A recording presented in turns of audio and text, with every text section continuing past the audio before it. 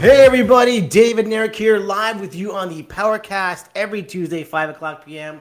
with a very special guest. His name is Jay Hershman, a real estate attorney who is going to talk and teach you about what it is to be involved in the real estate game. Eric and I are very excited to have you here today. Jay, thank you so much. Thank you for having me. Absolutely.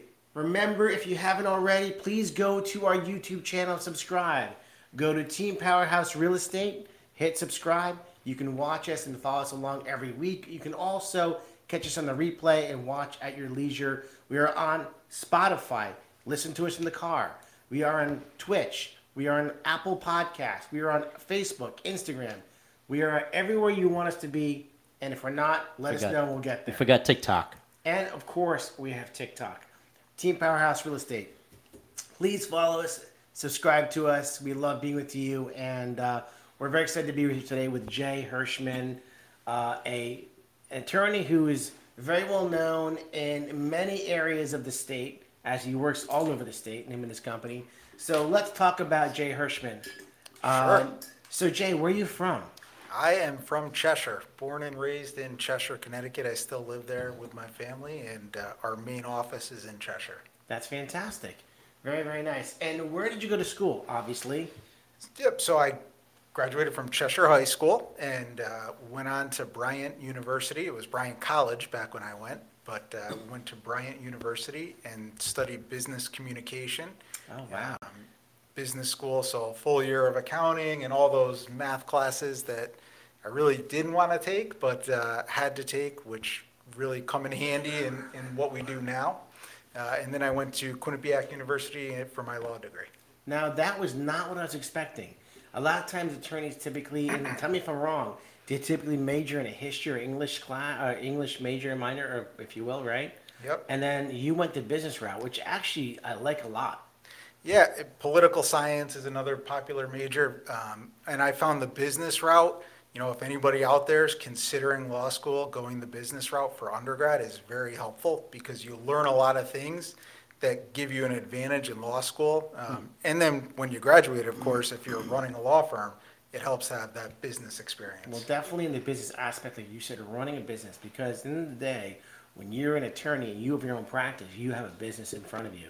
And in a business, in any business you're working in or running, there are so many elements involved in it outside of just the work you do every day. Absolutely. I love it. That's pretty cool stuff. So we got Cheshire covered here. Yeah, I mean, Cheshire's covered. it's a big Cheshire crowd here today.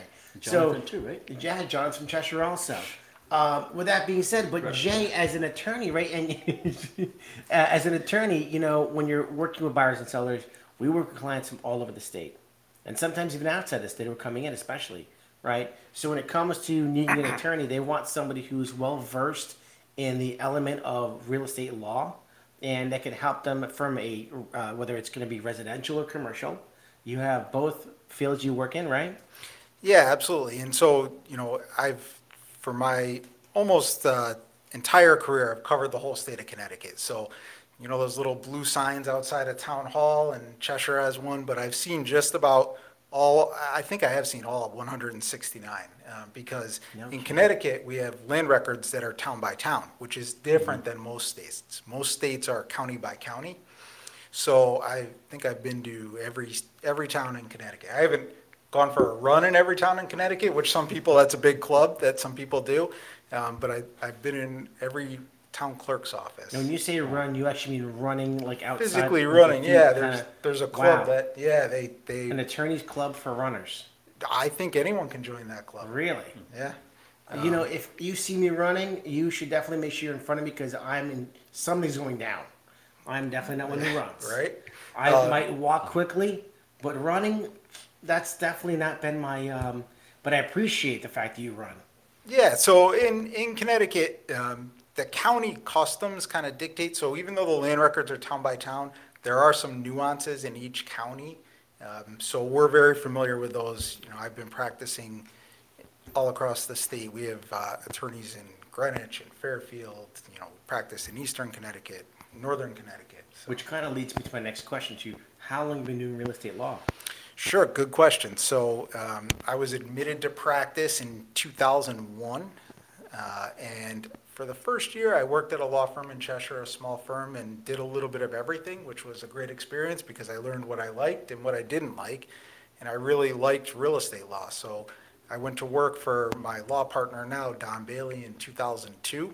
and have been doing real estate law ever since. That's pretty cool. That's a relationship you have to be working with Don Bailey since 2002. It's 20 years, almost 23 years. Yeah. No, I'm sorry, 20 years. 20 Almost years, 21 years, yeah. yeah. 20 years. Did you get a special, like, 20-year gift from Don? I have to remind him if you're watching, Don. Don, 20 years. Yeah. There should be some Make kind it of nice, Don. That's How like about that's like a gold Rolex or something, Right? isn't it? There definitely Right. should be something on the wall when you walk in. 20 years with the company, partner. When did you become partners? Oh, So just in gonna ask that question. in 2004, we kind of split off from the firm we were with previously, and myself and another good friend of mine, Matt Hall, formed Bailey Hall and Hershman. It then morphed to Bailey and Hershman, and Matt still works with us just Very a little nice bit. guy, Matt Hall. Yeah, great Very guy, nice guy. great guy. Matt, if you're listening, I know, man. Yes. he's a great guy. Yeah. So yeah, So you're 20 years in real estate law. That's a long time. And in 20 years, I am in the business 17 years, and I can say that it's been a tremendous of things that I've seen in this crazy real estate world, right? In the real estate world, we've seen so many things happen between the market going up and down Yep. and up. And with that being said, all the different ways you've been practicing real estate law and how the things have kind of changed the courses of what you've been doing and how we've been working it. I'm sure there's a lot to talk about there, which I want to definitely get back to. Sure. But before we go there, I want to talk about the fact that all right. So I asked you when you've been practicing real estate laws for 10 years now, right? And when I bought my house, and Eric, we almost bought a house at the same time period. I think Eric in 07, you said. 07, And yeah. I bought in 2008. And Eric, when you bought your house, you were sitting across the table from a seller. Yep, they sat at the same table. It was like an antique dining room table. It was just like it seated like 14 people. Yep. Yeah. And it was normal to see people when you sat down. The same with me. When we sat down, my wife and I, at the table to sit down with the sellers, I remember it was, for us, we became very close with the sellers. It was an emotional purchase. They were crying. We were crying. It was a really, like an emotional high for us and an emotional low. I mean, kind of like, pros and cons because of where their family had been there. Sure. But since then, I've noticed that it's completely different. It's definitely changed in the last 10 years tremendously. Yeah, I mean, when I first started, you'd have people bring champagne to the closing, and they'd have a Yep. toast and be chit-chatting, at the table, and that started to change pre-pandemic, and post-pandemic, it's really, or I guess we're not post-pandemic yet, but since the start of the pandemic, it's really been very few, just the buyers and the attorney, and sometimes the agent showing up at the For closing. sure, but even before that, though. Even before that, Would you say if I said sometimes- 10 years? Would you? I mean, sometimes yes. sellers and So buyers would come- sometimes you would get the seller's attorney Yes. that would come and Yes. drop off documents and pick up a check. But the pandemic changed that. Even. Right. And I think that started in the last 10 years because when I first started, we would get all the bank documents. So all those documents that you're going to sit there and sign at closing Yes. used to come in an overnight envelope. So you had to get that overnight by 10 a.m. and your documents would be there. And you could set the closing for 2 o'clock and everyone's there. A lot of times you'd have a bank check and you knew the closing was going to happen at 2. The ability for banks to email those documents, they can do those documents at 1:59 and Right. send them over. Right. So it's allowed for last minute closings. It's allowed for changes. So everybody's so busy now. Yes. It's hard to say, okay, everyone come to my office at 2 o'clock, but then we don't have the documents till 3:30. Right. Nobody wants to sit there for an hour and a half. And it's very frustrating for the agents, the buyers, the sellers, Sure. if the sellers are. You just mentioned about the seller's attorney. Even now at the closings, we don't even see the seller's attorney. The seller's attorney show up or the seller's agent show up if you're on the buyer side or vice versa. It's completely changed. I'm going to say Yes. pre-pandemic, I know it's a big difference. I think I saw more realtors in the offices, there with the closing table Sure. for the sellers. But ever since the pandemic, for sure, it's literally the buyers, their agent, and the attorney, and that's it, right? Eric, would you agree? Yeah, so now my question would be, with that process that you're talking about, so they would sign the paperwork. Nowadays, the funds are wired over. Correct. So the seller's attorney would come to your office and pick up a check. Correct. Okay, so that check hadn't yet cleared, but Correct. that closing was done. Correct. And those folks could take possession of that house no matter what happens with that check. Right. Yeah. Yeah, it was different. Wires, for a lot of reasons that we can get into in a little bit, became the standard. So everybody wants wire transfers because, number one, that represents immediately good funds. Number two, you can't reverse it. You can't stop payment on it. Once that wire is initiated and it has a Fed reference number, it's Right. going. It's in speaking with the whole financial part. Like, so a buyer, let's start from the back of the buyer's side with buying a house. You're a buyer buying a house. We as a realtor suggest a great attorney for you because we want to protect you. And one of the most important things that people tend to do, they ask a question like, what does it cost for the attorney? And I always tell people, you're hiring an attorney for you to review documents and protect you, right? Anybody we recommend to you is somebody you want to work for you and protect you. And from that point on, you should know that that's probably one of the most important people in your life that you want working for you, number one. Number two, when we set that process up with the buyer with you, what's your next step? How do you communicate? How soon do you communicate with the clients? Yeah, so generally I'll reach out to the clients, introduce myself. Some clients prefer, a phone call. Some say, I really don't have time to talk, please email me. Yep. And nowadays you even get just text me. Right. So we'll make that introduction, send them out an engagement letter and get the process started. So now the buyer goes under contract with us and we send over the documents to the attorney's office, or maybe you have it from, let's say, a transaction coordinator like Carla. The documents come over to you, right? And what's the next step that happens for the attorney side? Because again, the reason I'm asking these questions is a buyer doesn't realize what and when they're going to hear from you. How often do they hear from the attorney? And realistically, and I'm going to just step back for a second. As a realtor, we work with that buyer in the beginning where we're going and getting them out, showing houses. Then they go under contract. Then we do the inspection. And then after we do the inspection, that's all done, we step back. There's not really much for us to do at that point, and we kind of wait till the closing, kind of, sort of, if you will, right? And the lender's doing their paperwork and they're kind of in. So Yep. What does the buyer know that's happening on their side with the attorney? Yeah, so there's a lot going on in the background, and every transaction is different. And some course. transactions require a lot of attention. We may be negotiating different addendums to the contract. We may be negotiating inspection items, changes in closing dates, things like that. But there's a lot going on in the background, and the analogy I like to use is, you can think of the attorney as kind of the quarterback of the process. 100% So the true. attorney gets everybody moving in the direction for that closing. One of the things you touched on is the negotiation situations.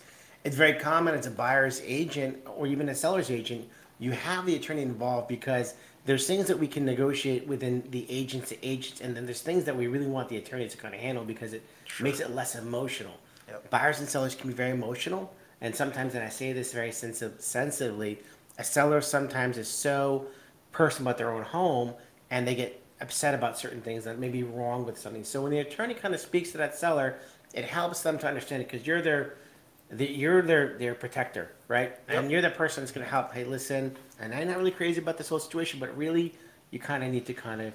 Yeah, and a lot of times it's, providing all the information, and it's the client's, the buyer's decision to make. Right. Here are the options. Yes. You need to make the decision. I can't make some of those decisions for you, but I can inform you as to what the situation Help is. the buyer and seller understand why and how to get that process done, and with with little emotion or less emotion as possible, because we want to keep things very smooth and very positive. It's very easy to get stuck, if you will. Very often I'll use no offense, I'll use the attorneys to do some of the stuff that I probably wouldn't want to do myself. So it's like who you're going to make the bad guy in this situation, Sure. Yep. And it's me, it's the buyer or the seller, and the attorney. And if I'm debating something with the other side, you guys have this kind of reputation of being no nonsense. You don't use any emotion. It's just business. And you get with the other attorney, and within 5 minutes, you guys have hashed out whatever it is that the agent and I could not work out. It's an extremely good point, Eric, you made is. there. Very good Yep. point. That is very true. You take the emotional level out from the buyer and seller, and the agents who sometimes can't, boom, it's prepared and done. And it makes it much easier for the buyers, the sellers, and also the agents. So that's definitely much appreciated. So going back to specifically with the buyer's role, the attorney. Yep. So let's kind of talk about the process, because you're working with the lender a lot in that process too. There's a lot of communication. We're communicating with a lender, so one of the most important things we do is the title search on the property. And that's searching the land records back 40 years, typically, to determine what liens are on the property. And a mortgage is a lien. What mortgages need to be paid off? Are there other liens on the property? What are you buying? What is the legal description of that property? And is the title clear? Is it marketable? There's different. What's yeah. marketable title mean? Sure. So, very simplistically, it means that that title is clear and you're able to sell that based on a certain standard that we have in Connecticut that we refer to, called the standards of title. Okay. And there's something called insurable title. Insurable title means that a title insurance company is willing to issue a title insurance policy to protect you from loss in the event that that title becomes a problem. That's different than marketable. Marketable is what we want. It's the best type of title that you can get. Going back to what you just said about the loss, what would be loss, for example? Yeah, so one example of where title insurance is really important is, first of all, you have to remember that our land records are kept on an index basis. So my name's Jay Hershman. I take a mortgage out on my property. That mortgage goes to the town clerk to get recorded on the land records. Yeah. And the town clerk's going to enter that information on a keyboard. If they misspell my name, they're not going to find that. You're not going to find that mortgage when you go to do a title search. I've seen that happen where pull up property, field cards, whatever, and the names are spelled wrong. Yeah. And you're trying to find the owner of the property, type in their name, and it's not coming up. So let's say that, that is missed in the title search. And you buy the house, you close. Well, 6 weeks after closing, you get a notice that this mortgage that was missed in the title search is going into foreclosure Oh, wow. because the previous owner hasn't paid the bill. Wow. Title insurance protects you from that. So there's lots and lots. I mean, I could do a whole 3, 4, 5-hour podcast on all the ways title insurance protects you. But that's one very easy example to give. So that 40-year search, though, doesn't it also track or ensure that the person who's selling you the house has a legal right to sell the house? Yeah, exactly. They're the owner of the house. Right. So sometimes you'll see, you may have a couple and one person is deceased, and that's not reflected on the land records. And we'll get notice from the seller's attorney and say, hey, this party's deceased. Well, there's a probate process that needs to happen then to clear title. So there's lots and lots of things that we're looking at with that title search, in addition to what are you buying. But what do we need to do to make sure that you get marketable title, clear title on the day of closing? So I'm going to just kind of rehash what you're saying. So you're buying a house, your attorney is making sure that the property you're buying doesn't have liens, which means any money owed, that this person you're buying from is really the person who owns the property, and that with the person who owns the property, that there's no surprises on maybe rules or regulations of the property that you need to know about possibly. Sure. Yep. And also with exactly who is owning the property, and later on someone can't say, hey, I didn't say I want to sell that property, and that person said it's okay, but I didn't. Exactly, yep. All those things. And we're reporting that not only to the client, what we find, but also to the lender, because the lender is really concerned that they're going to get a lien that's in first priority. So that means that nobody else has a lien that's ahead of that bank. So once you do title search, then you're in touch with the lender? Correct, yep. We're in touch with the lender. We're in touch with the seller's attorney because there's information on that title search that they need. And we're in touch with the clients. you know, if there's an issue, we want to let them know that we have an issue and it might delay the closing. How often do you find that to be a situation? If I was going to say on 100 closings, how, and this is maybe a wild question, so please forgive me. Is it okay to ask you, ballpark? Is it 1, 2, 5, let's say percentage out of 100? Like what percent would you say? So I would say that has what we call a title issue, so something that needs to be cleared or resolved. Yes. And that resolution may be a very easy fix or it may be a complicated fix. But- I would say, believe it or not, 40 to 50%. That just proves how, so again, your attorney you pick out is very important because you definitely want protection. If you're looking at a very conservative number, is that fair to say? 40% at least of the properties you're buying have some kind of issues on them that you need to have rectified before you can buy them and clear them that we as realtors wouldn't even know about. I mean, one of the issues we deal with all the time is, particularly when we go through a refinance boom, like we just went through, people Yes. refinance their mortgage. Well, the mortgage that was paid off needs to be released on the land records. Oh. Yeah. And that gets missed. And Yeah. that's a title issue. So That is a we need title to I've go seen back that and come, track yeah. down the release. And then getting a hold of the banks and getting a hold of proof that you had Exactly. paid off and all that kind of, so it's more phone calls, more time, more agita. Exactly. Now, there was this interesting, what you brought up, that there are liens that have specific, like, stature. Priority. You know, priority, yes. Yeah. Like mechanics liens. Yeah, A tax exactly. lien is like superior, right? Exactly, yeah. Yeah. So, you know, some liens have the ability to jump ahead of other liens. Mm-hmm. But they're not based on value. Correct. Right. Not based on value, just based on what type of lien they are and what the state statutes allow for. You know, it's interesting you just brought that up and the whole liens because back in before 2008, before the crash, there were multiple mortgages on a property. Yep. People were taking 1, 2, and 3 mortgages on a house, which was crazy. And I'm sure that dealt with more issues later on going to sell those properties. During the foreclosure period when that was happening, there were probably a lot more challenges you were finding that were able to clear title for a purchase.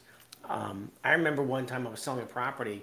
You know, went in there to list the property, sell the property, got under contract, and we get right up to the closing timeline, and they find that the person who was selling the property, I guess, had pulled multiple mortgages in their property.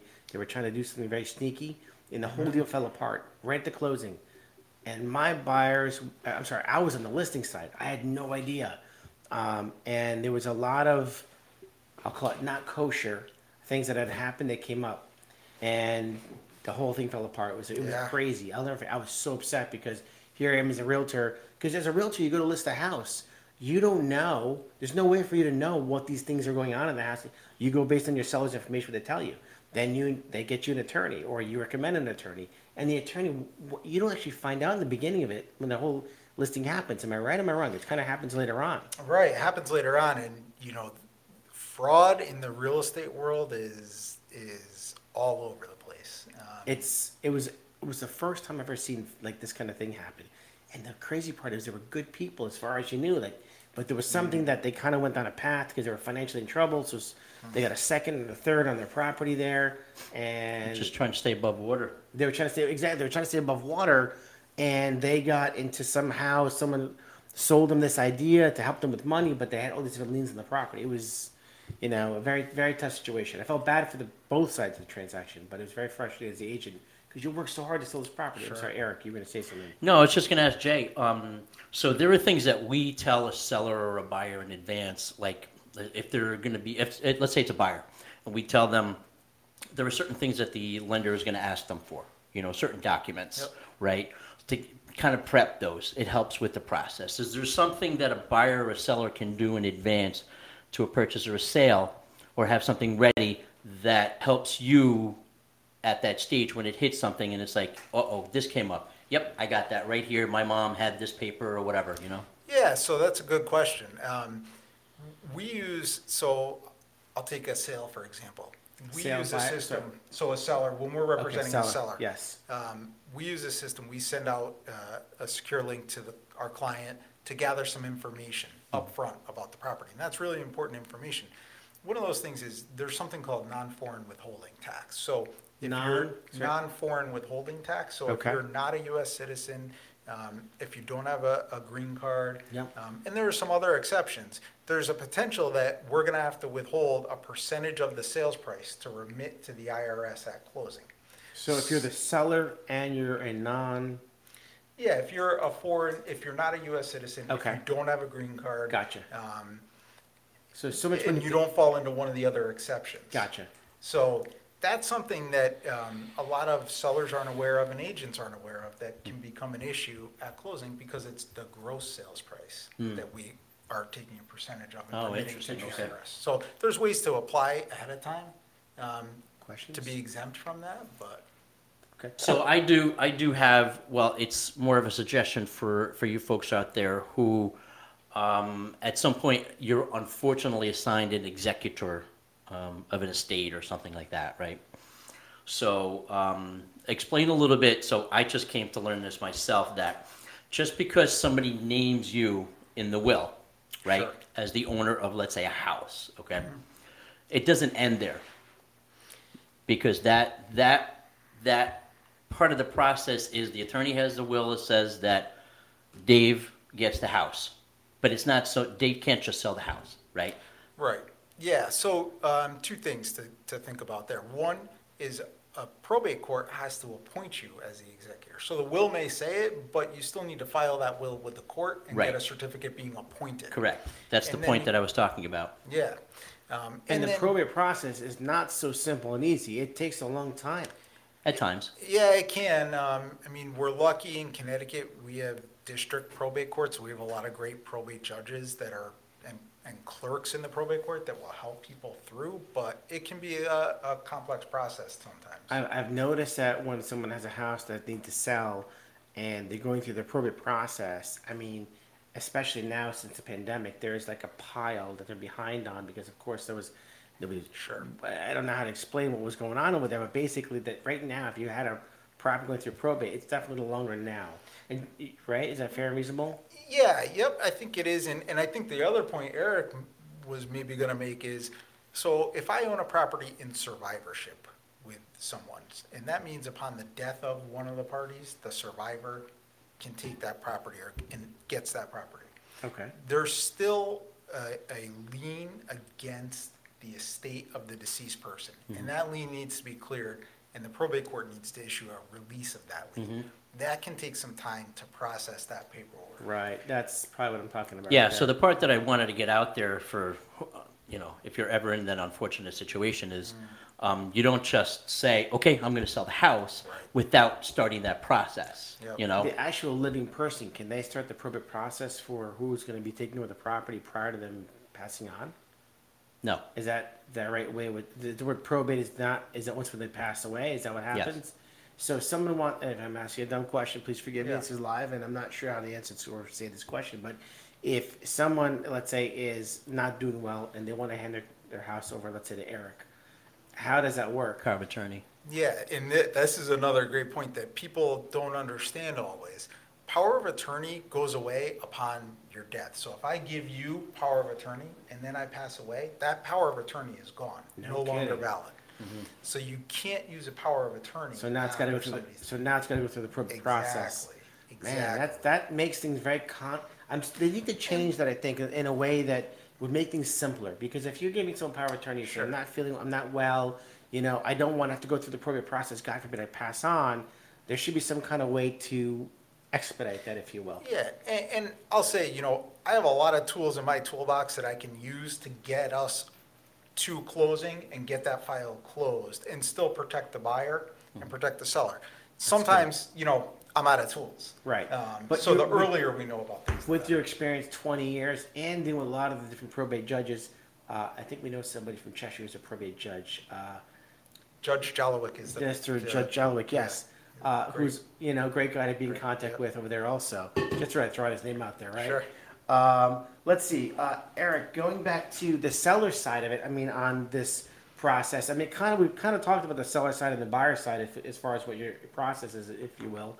But basically, if you're a seller, you're in touch with your attorney once you go into contract, right? The attorney gets the contract for the purchase, and then make sure the property is in clear title and working with the buyer's attorney to get this through the process. A little easier on the seller side, would you say, than the buyer side, or not necessarily? It really depends on if we're dealing with a lender, if we're, what issues do, because it's the seller's responsibility. So it's my job as the buyer's attorney to find those issues. Right. And then it's the seller's attorney's job to clear those issues. Okay, so once you find them, so how come a seller's attorney, if I may ask, doesn't look to see if there's a problem so that he clears them before you find them, which would eliminate all these problems to begin with? Yeah, good question.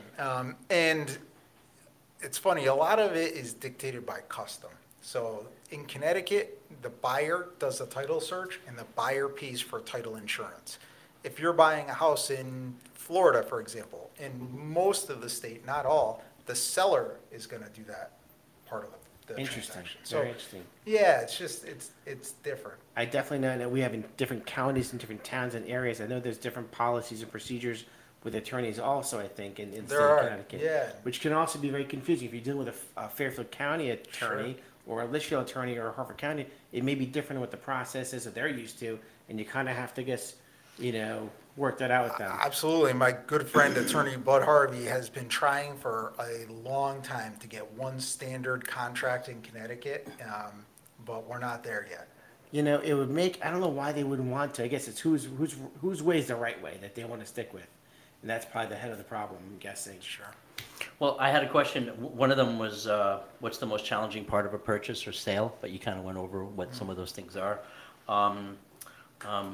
But in my experience, oftentimes, one of the most challenging parts is the other attorney.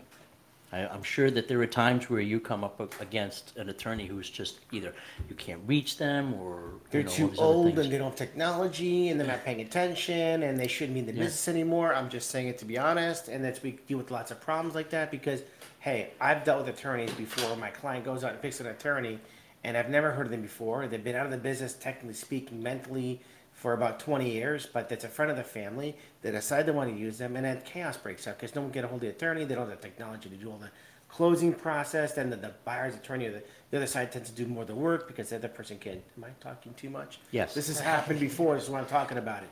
And it becomes a major challenge. Sure. And part of our job is to overcome those challenges. Yes. And we have a great staff in our office. You do have a great staff in your office. I will definitely.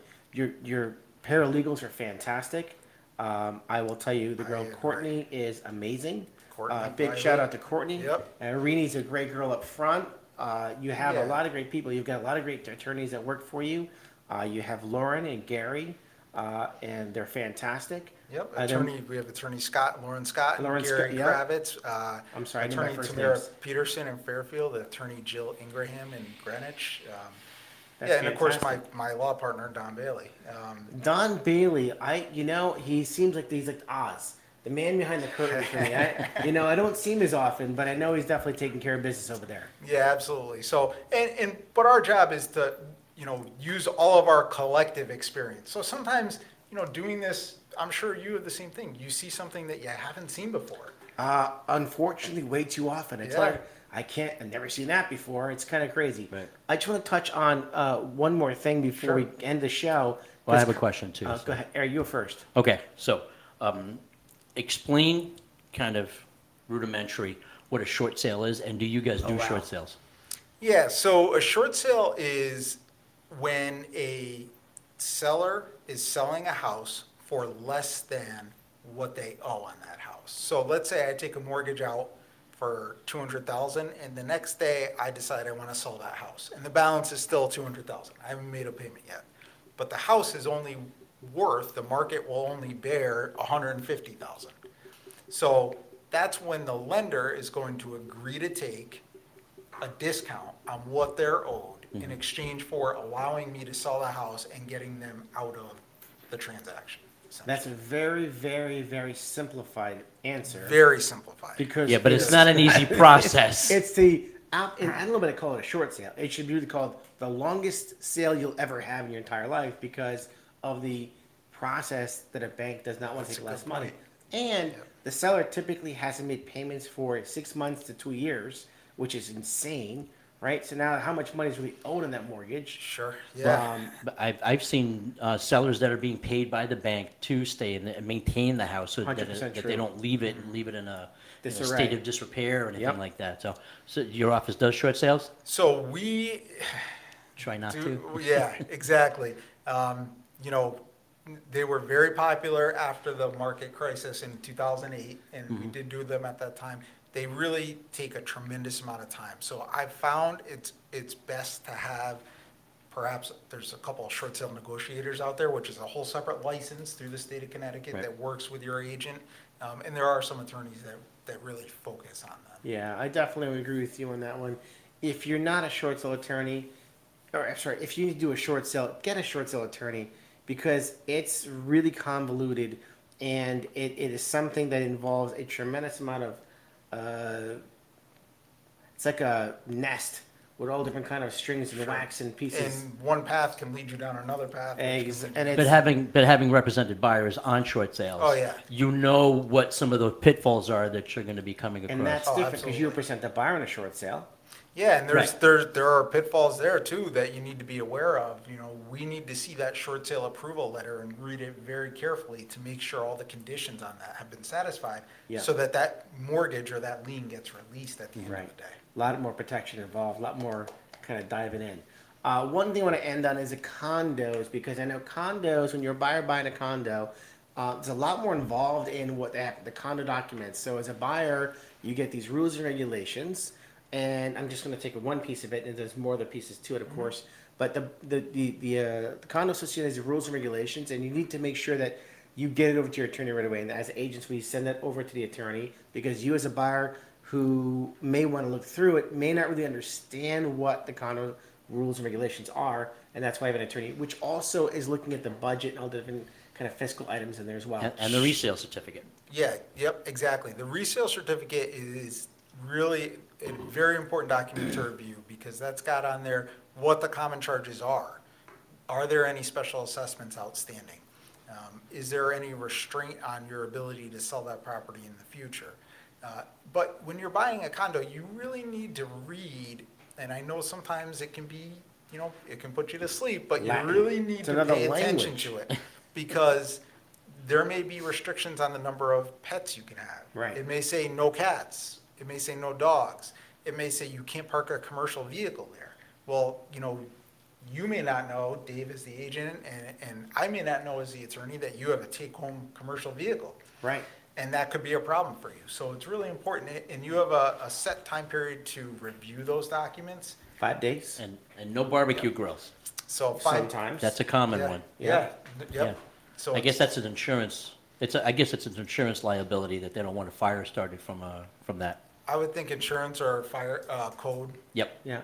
But most importantly, you want to have a good attorney reviewing these kind of documents. You look at them over yourself as well, but realistically, in my opinion, have the attorney review them and then go back over them with you because those are the bullet points that you're going to need to make sure that those clients know and understand. Sure. And can I mention one other thing on condos? 100%. So the condo questionnaire is something that your lender is going to send to the condo association, whether it's self-managed or a management company, that they need completed and returned.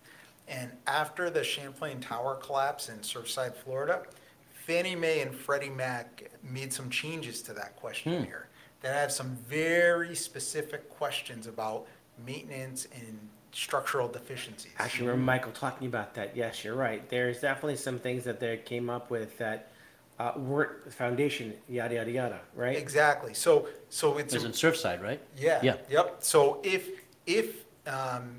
you're using a lender and you're getting a mortgage, you need to make sure you ask that question. Has the condo questionnaire been completed and returned, and have you approved it as the lender? And I think one of the things are 10% of the reserves being, or 10% of the money being used for reserves, I think has to do with that. Because I want to make sure they're financially or fiscally able to yada, yada, yada. Is that Yeah, fair? and some management companies have pushed back on completing that because they may not have had a structural engineer out looking at the property. They may have had no reason to. Right. So it's hard to say that there are no structural issues when That's a you good get point. inspect. So that, I've seen that become an issue as of late. So you need to ask that question. Eric, any more questions for our friend over here, Jay? No, I think that was it. It was. I'm gonna tell you something. We could probably go on and on over here on these questions. Well, you forgot to ask him who his mentor was. Yes. By the way, it's a good. So, who was your mentor to become a real estate attorney? Sure. So, both of my parents are attorneys. So let's see, two of my brothers, my sister. Wow. Are you the oldest, the youngest? Where do you fall in the group? Yeah. So my sister's the oldest, but I went to law school first. Okay. And she went back, and then So you've got seniority. I have seniority. She doesn't practice law, but I have two brothers that do practice law that are younger. And where do they practice law? They're in Brantford. Okay. Yep, they do a little bit different type Okay. of law, but yeah. So, but I'd have to say, my partner Don really got me interested in real estate law and taught me job, everything Don. I know. So That's awesome. That's a big compliment, Don. Two things. One, you got him where he is today, and the fact that he's partners with you and looks up to you as much as he does, that's pretty amazing. Yeah. That's a compliment and a half. Jay, I want to thank you so much for joining us today. Everybody, thank you so much for joining us. We have a very special moment in this podcast you guys look forward to every week. It is the Tumbler giveaway. So let's see who's going to be the lucky winner this week, Jonathan. And the winner is... We can't... VSF, this person from TikTok. We have a TikTok winner. Thank you so much for winning and being a part of our TikTok family and entering. Please reach out to us so we can get this tumbler to you. We look forward to seeing you and speaking with you every week, guys. Thank you so much, Jay, again, for joining the show today. Thank you for having me. We had an awesome time, learned a lot. We have to bring you back again because there's probably way more things we can talk about. First guest that had notes. Yeah, Yeah, that's a yeah, good right. point. Yeah. Yeah, seriously, he had notes for us, right? well, they teach you in law school. Be prepared. So Be prepared. Yep. Thank you so much, everybody, for joining us every week. We look forward to seeing you next week. Have an amazing day and happy Memorial Day weekend. Is that this weekend? That is this weekend. Wow. Have drinks, eat some food, be safe, But don't drink and drive. and have some fun. Be safe.